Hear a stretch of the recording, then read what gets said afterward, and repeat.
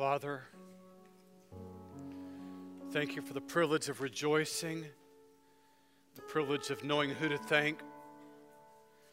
I see the colors, Lord, on the sweaters, green and red. I hear music that's mind-blowing. I thank you that my ears are able to hear and brain comprehend, and my tongue can move in response. We thank you that we can rejoice. Color and sound, heated building, family and friends and fellow believers to share all the joy with. We rejoice. Thank you that we know who to thank. And thank you, Lord, that you are moving this world one day closer to the culmination of all things, when the peace for which Jesus died will be full. And thank you that today we're a part of advancing that peace, proclaiming it. Lord, thank you that I get to preach the peace that Jesus died for, the peace that we're waiting for.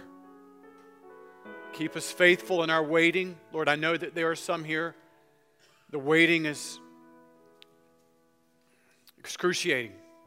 So bless them, whether you choose to do that through the music, through the deep truth of the text. Encourage them in their waiting, that it's worth it. Lord, keep us all waiting until our time on earth is done. And Father, we also wait in expectation of the power of the Holy Spirit. So now I ask, oh God, that you would take these black letters on this white page and turn them into the words of the living God, so that life change, heart change, revolutionize our life, oh God, with the power of the Son of God, the love of Christ. Thank you that there is forgiveness for all who will say, forgive me. And there is a new start for everybody who says, wipe away my past. And we do that. I do that right now. And we rejoice in our newness. In Christ's name I pray. Amen. In 33 years of ministry, I have never begun a service this close to Christmas or the Sunday before Christmas with a baby dedication. But we did that at the 8:45 service because I thought, as I was planning my December preaching schedule, that there would be nothing more fitting than for a group of families to dedicate their child in lieu of the text that I'm preaching today, and that is the dedication of the Son of God, Jesus Christ. When you look at the dedication of Jesus Christ, when his parents, that first baby dedication, it really is a two-step process in the life of Christ. Step one was circumcision.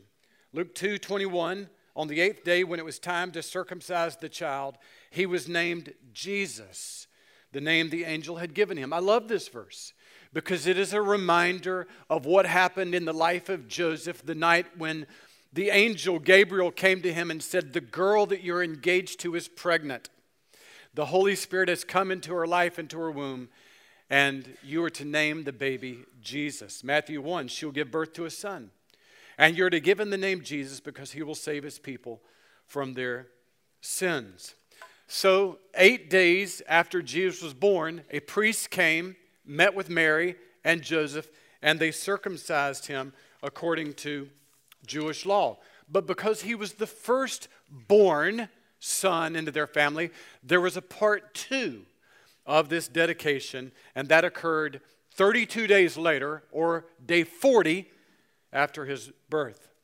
When the time came, that's a reference to day 40, for the purification rites required by the law of Moses for a new mom to be clean, according to Jewish law, Joseph and Mary took him to Jerusalem to present him to the Lord, as it is written in the law of the Lord. Every firstborn male is to be consecrated to the Lord and to offer a sacrifice in keeping with what is said in the law of the Lord, a pair of doves or 2 young pigeons. I've always loved the last few verses of this baby dedication of Mary and Joseph, because if you had money, the law commanded that you bring a lamb or a goat But the parents of our Lord were so poor, there was provision made in the law for the poor, and they could bring 2 doves or 2 pigeons. So you have, to dedicate Christ, 2 parts. Day 8 was circumcision, and day 40 was a presentation of him at the temple. So now the question, which is the reason for my text this morning, why was there a second dedication in the life of Jesus Christ? And the answer biblically is because he was the firstborn male in the life of a Jewish family. And there was always a dedication of the firstborn male. And this occurred because of an event that happened centuries earlier. Israel, the Jewish nation, was living in the geographic boundaries of Egypt as slaves. Egypt was the world power, and Israel was enslaved within those borders of Egypt. And God came to Egypt on 10 different occasions and said, let Israel go, don't hold them as slaves. They were severely judged by God. Egypt was severely judged by God with a penalty because they wouldn't listen. God said, I'm going to take the life of every firstborn son because you wouldn't let my people go. But for Israel who lived within the land, they were not judged. When the angel of death passed over the land of Egypt, Israel was spared. There was no death in those homes because they had sprinkled the blood of a lamb on the doorpost of every house.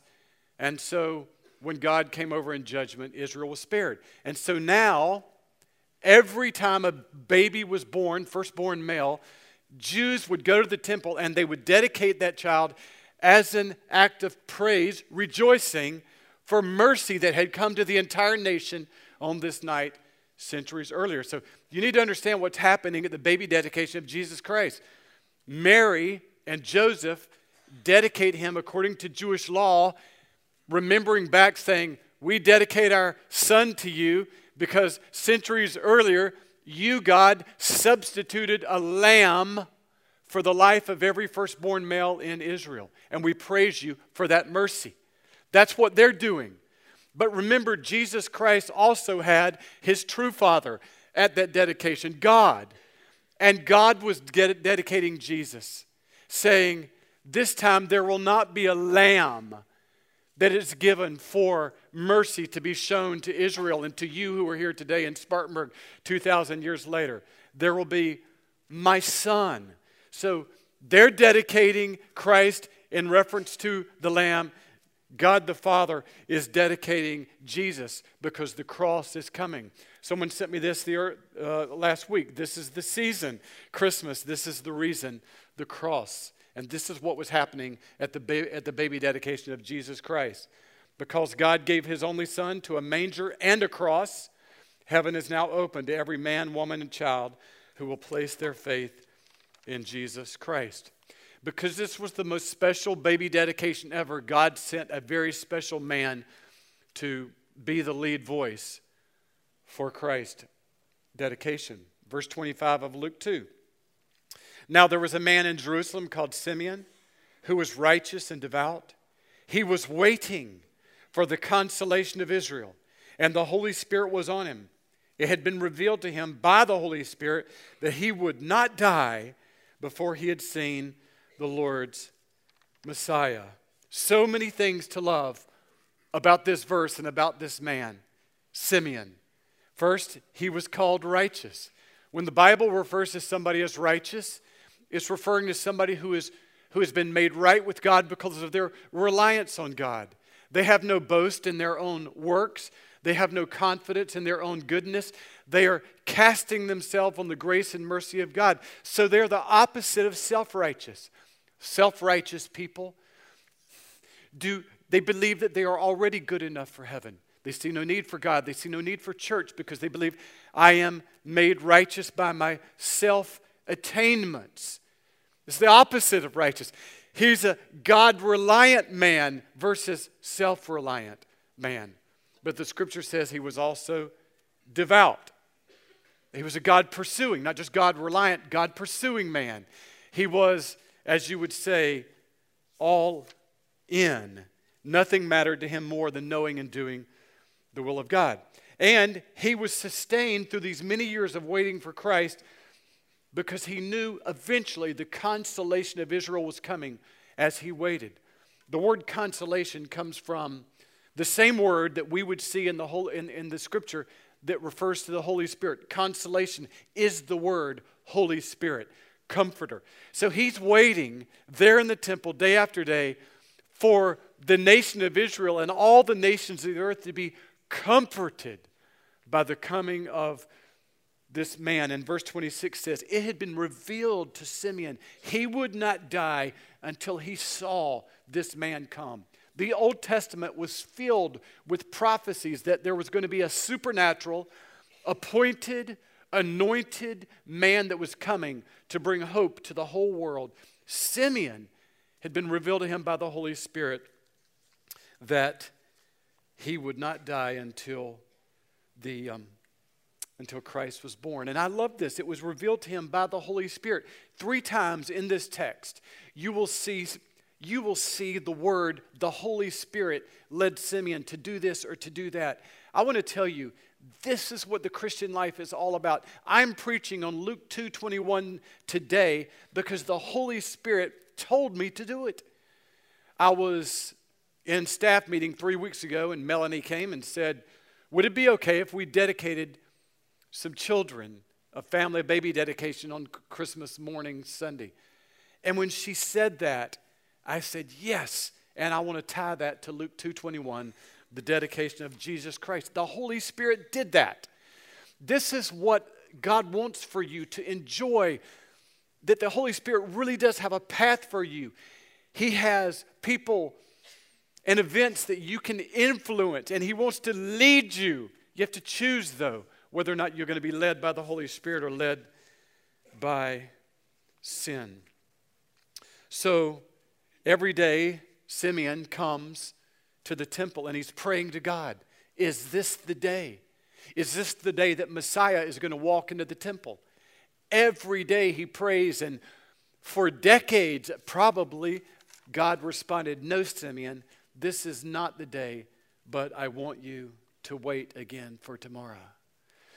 And he said, I will wait because God is reliable and he's worth waiting on. This is what we do, brothers and sisters. In all of our waiting, we're declaring that hope is alive and it's eternal.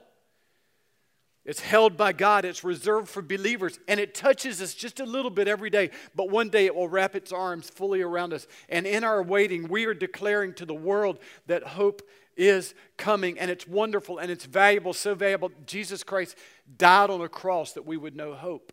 And we wait for that. Our waiting, our church attendance every Sunday is a declaration that hope is coming. You know, when you pass through events that are excruciating and painful, and the world would say, how can you keep coming to church when God has allowed this event to come in your life? We as believers say, I am like Simeon. I am waiting on the uncertain, unfailing, reliable hope of God. And all of us today are waiting on something in regard to God's kingdom. That's what we do every day. We're waiting no matter what the headlines are.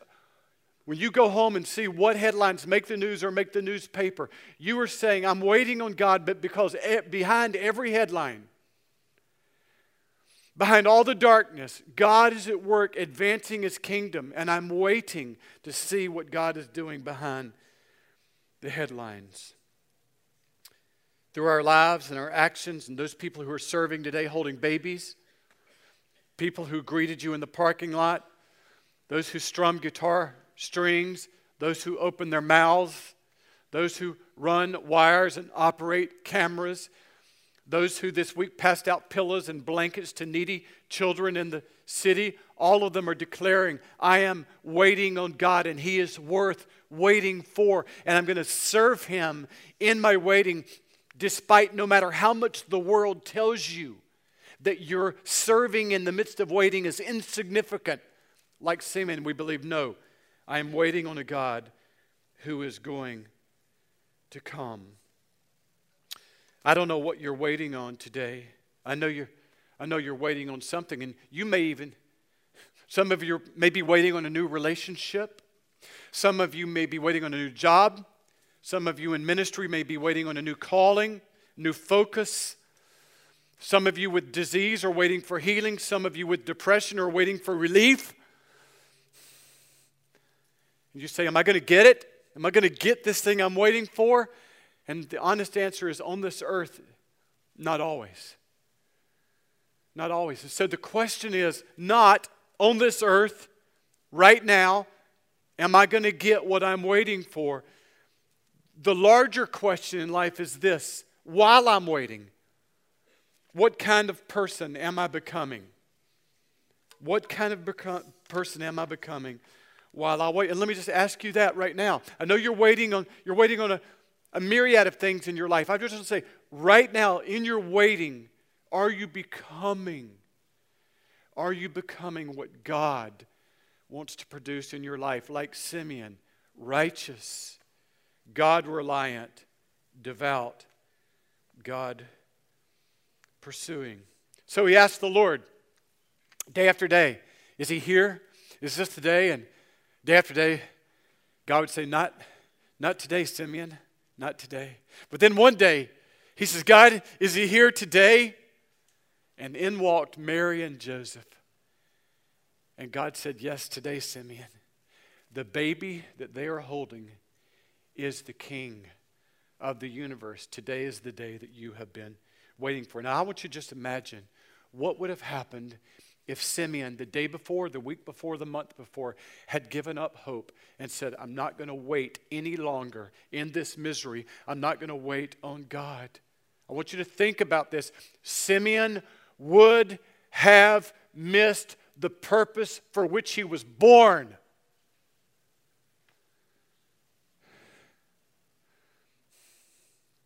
And I wonder how many people this year in 2020, something will happen and or it happened in 2019. And they're no longer waiting on God, and they're going to miss the very purpose for which they were born. But because Simeon did wait, he had a leadership role in the greatest event in history. Verse 27, moved by the Spirit, there's third time, he's got Spirit-led. He went into the temple courts, and when the parents brought in the child, Jesus, to do for him what the custom of the law required, Simeon took him in his arms and praised God. Who did God assign this task to? Not somebody flippant, not somebody double-minded, not somebody superficial, not somebody worldly-minded, Spirit-filled, God-reliant, God-pursuing, and into that man's arms, he laid the hope of the world. And Simeon blessed him. Simeon took him in his arms and praised God, saying, Sovereign Lord, as you have promised, you may now dismiss your servant in peace, for my eyes have seen your salvation. You want to know what it means to have peace with God? Because we throw that around all the time. Christians have peace with God. I have peace with God. Are you ready to die? I have peace with God. This is what it means to have peace with God. I'm not afraid of death. I'm ready. It's welcome. I'm not longing for it. I'm not asking for it, but it's here, and I'm ready. It's time for me to trade earth for heaven and to enjoy the peace that Jesus Christ and God the Father experience in heaven is now going to be mine forever and ever. I love this phrase, you can now dismiss your servant in peace. That's a military phrase. It was used in classical Greek literature to describe a soldier who was relieved of his post. All night long, stood watch into the fourth night, or fourth watch of the night, cold, hungry, sleepy-eyed, but he stayed awake all night. He waited and he watched. And now the next morning, sun rises and his commanding officer comes and said, you're relieved of your duty. You may go home. And Simeon died. How precious is that? We spend a lot of time in life asking why people die. There could be a beautiful answer to that. Their task on earth was completed. And it was time for them to hear their commanding officer, Jesus Christ, say, "You may now go home."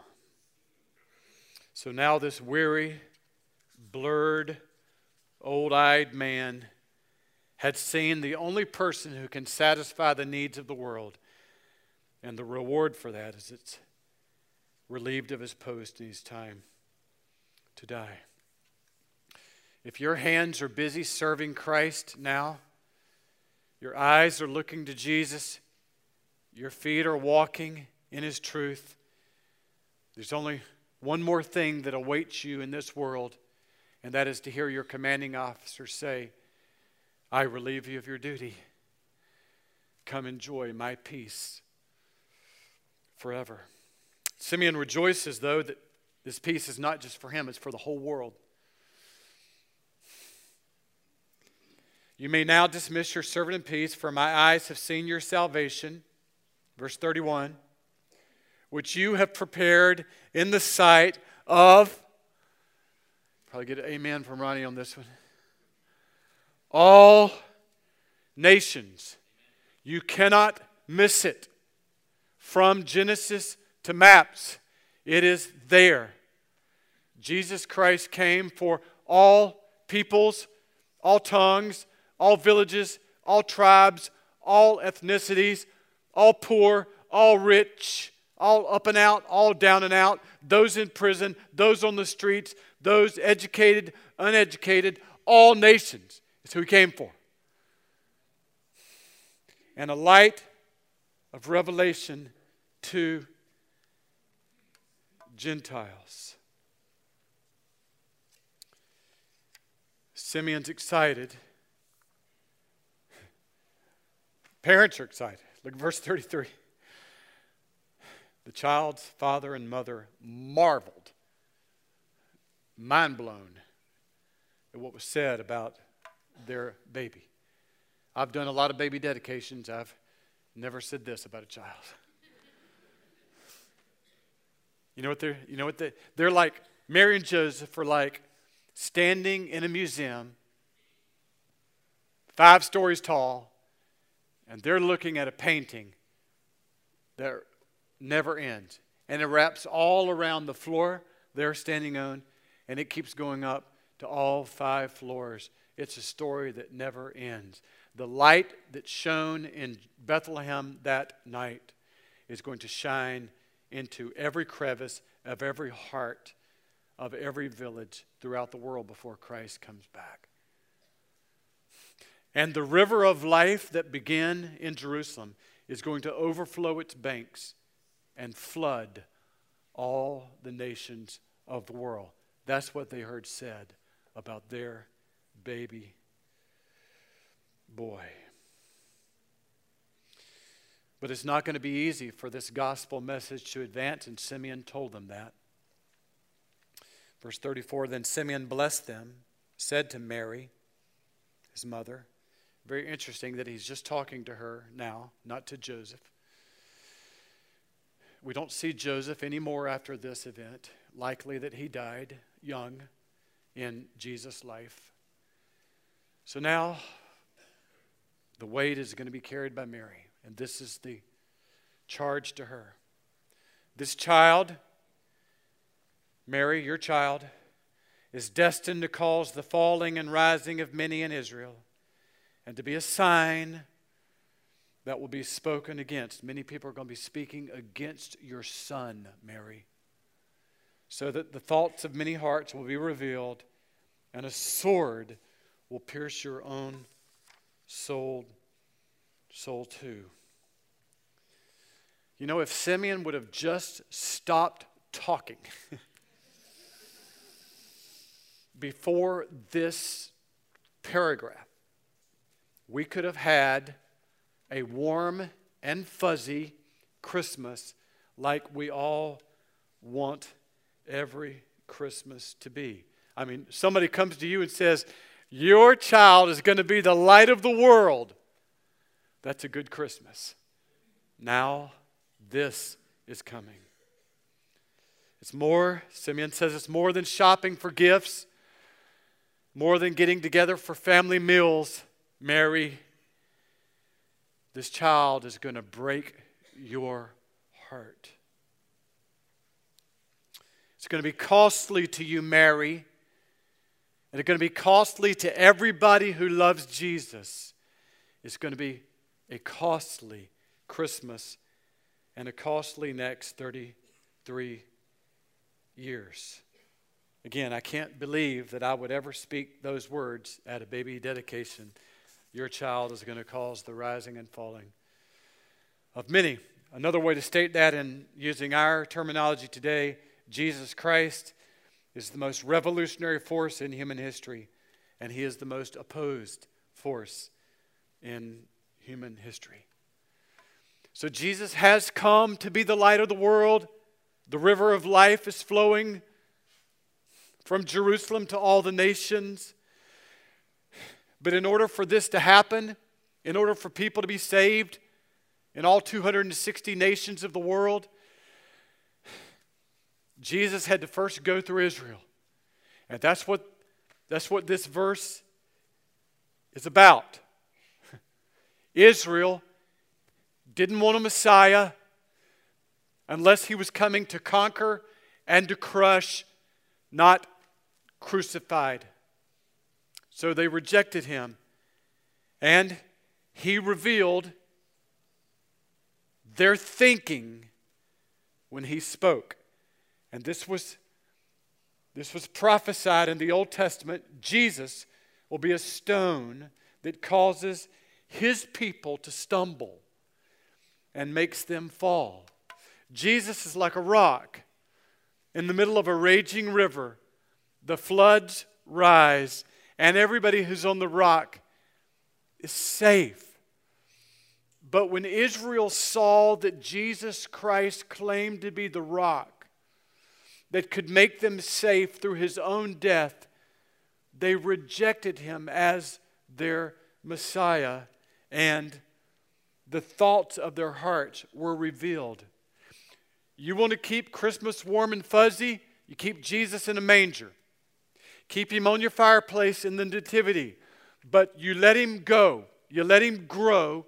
And you let him start speaking of what he demands of the world. And he will reveal what's in people's hearts. When he speaks, people either love him or hate him. And the Bible said it will always be this way every time a sermon is preached. You either love what you hear or you hate what you hear. 2 Corinthians 2:16. To the one group of people, we are an aroma that brings death. I hate that. Don't tell me I need to be saved. Don't tell me I'm living in sin. I hate that. I hate your message. Then to another group of people, my message that you can be forgiven, anything you've ever done can be clean, wiped off the slate, perfect, new, whiteboard, no marks on it because of the blood of the eraser of the life and death and resurrection of Jesus Christ. So everybody, this room's already divided into two groups of people. You hate or you love the message of Christ. And Israel hated who Jesus had come to be. Some of you say, well, this doesn't really sound like a Christmas message, and I can assure you I'm probably in the minority of. Somebody asked me yesterday, what you preaching on? And I said, the sobering song of Simeon. And they said, well, that sounds festive.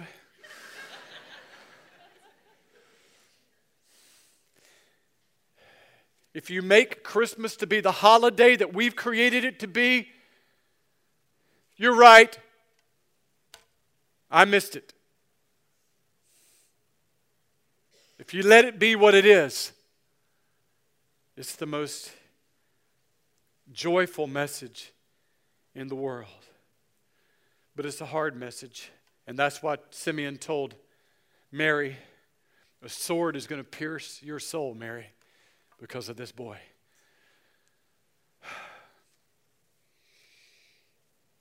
Can you imagine what it was like to be the mother of Jesus? Again, just put away Christmas cards a minute and just think. When Jesus was born, King Herod tried to kill him. When Jesus was 30, he preached his first sermon in his hometown church, and his church tried to throw him off a cliff. When he said, "I'm the light of the world," his brothers gathered around him and said, "You are insane." And when he said, "I am the water that gives life to all the world," the religious leaders said, "You are possessed by a demon." And Mary, his mother, watched all this. She heard all of this, and it pierced her heart all the way to the cross, where we find her.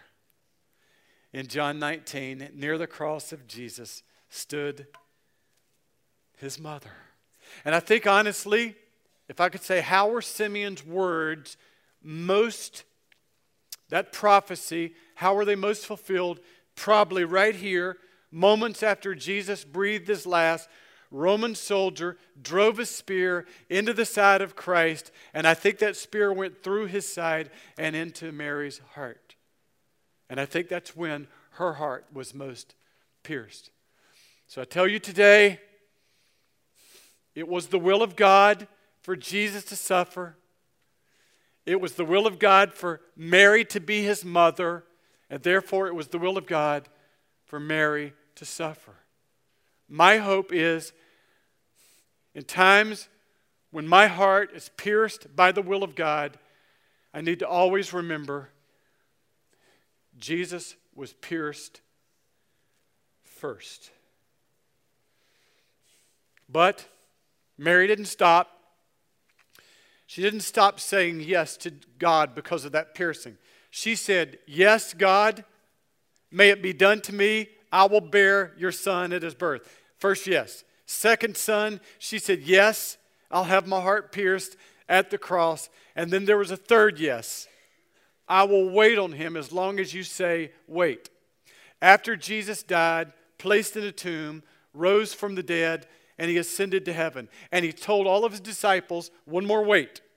Wait here in Jerusalem. I'm going to give my spirit to all of my church, and I'm going to transform the city of Jerusalem and all the nations of the world.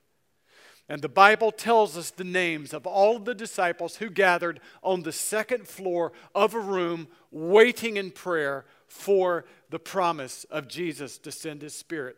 The Bible also says there were women who were waiting with the disciples for the promise of Jesus. But strategically and beautifully, Luke bothers to tell us the name of one of those women. Acts 1:14, they all joined together constantly in prayer. This is a 10-day prayer meeting. Along with the women and Mary, the mother of Jesus, and she was there with his brothers. So from teenage girl to grown mother, she waited on Christ. She listened to every sermon he preached. She saw the people that he healed. She agonized at his cross, and she grieved until his resurrection. And now she's gathered with his disciples, waiting for the power of the Holy Spirit to strengthen her so that she might press on to the end of her life, being a faithful disciple of her Son and the Savior of the world. And because she waited until the end, she saw this event happen. When the day of Pentecost came, this was at the end of their 10 days of praying, Mary, right here, she could see this. They were all together in one place. Suddenly, a sound like the blowing of a violent wind came from heaven, and all of them were filled with the Holy Spirit and began to speak in other languages. Why would they be speaking in other languages? Because look who's in Jerusalem. Now there were staying in Jerusalem God-fearing Jews from where? The whole world. Every nation under heaven. About 3,000 people had their sins forgiven and came into the family of God that day. All because that verse is the fulfillment of one phrase that was spoken by Simeon 33 years earlier, that your son, Mary, your son, my eyes have seen your salvation, God, which you have prepared in the sight of all nations. That was the verse spoken over Jesus Christ at the dedication of Jesus in the temple, fulfilled 33 years later in the sending of the Holy Spirit to the world. Mary, who once grieved, now rejoiced. From her womb, from her wondering, and from her weariness had been born the most revolutionary, most beautiful, most life-giving force in the world. The King of eternity had become the King of earth to conquer death, to conquer evil, and to welcome his family, all those who would believe in her boy, God's Son, our Lord Jesus Christ. Would you pray with me?